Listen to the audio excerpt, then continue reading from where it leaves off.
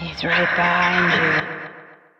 Hi, I'm Avital Ash. I'm Jessica Richards. And we are excited to present you with our new podcast, He's Right Behind You. He's right behind you. He's right behind you.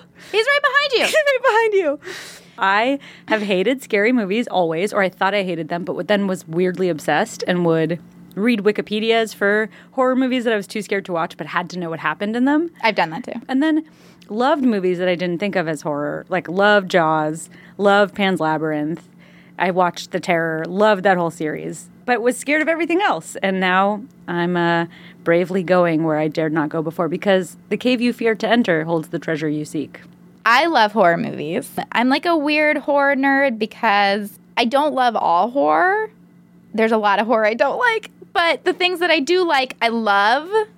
And I was like a film major in college, and I took a horror class, and I really got an education in it and had to write a million term papers on Halloween and Peeping Tom and Eyes Without a Face, all these classic movies. Ooh, I'm excited to get to these. And just was instantly in love with this. I've been in love with horror movies probably since I was a little kid. My favorite movie when I was little was, I used to call it Hi Jack, Hi David, which is American Werewolf in London. But they keep saying hi. They say Hi Jack, Hi David to each other throughout the movie. So when I was 4, I'd be I want to watch Hi Jack, Hi David all the time. It was my favorite.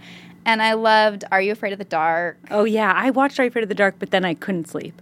And I remember very vividly one time I slept over at my friend's house and we watched Tales from the Crypt, which was way scarier. Yes. And I used to watch that. Well, the opening for that used to scare the shit out of me. And that music probably still scares me if I heard it. So listen to our podcast where we and a guest will talk about these scary movies and why we can't get them out of our minds.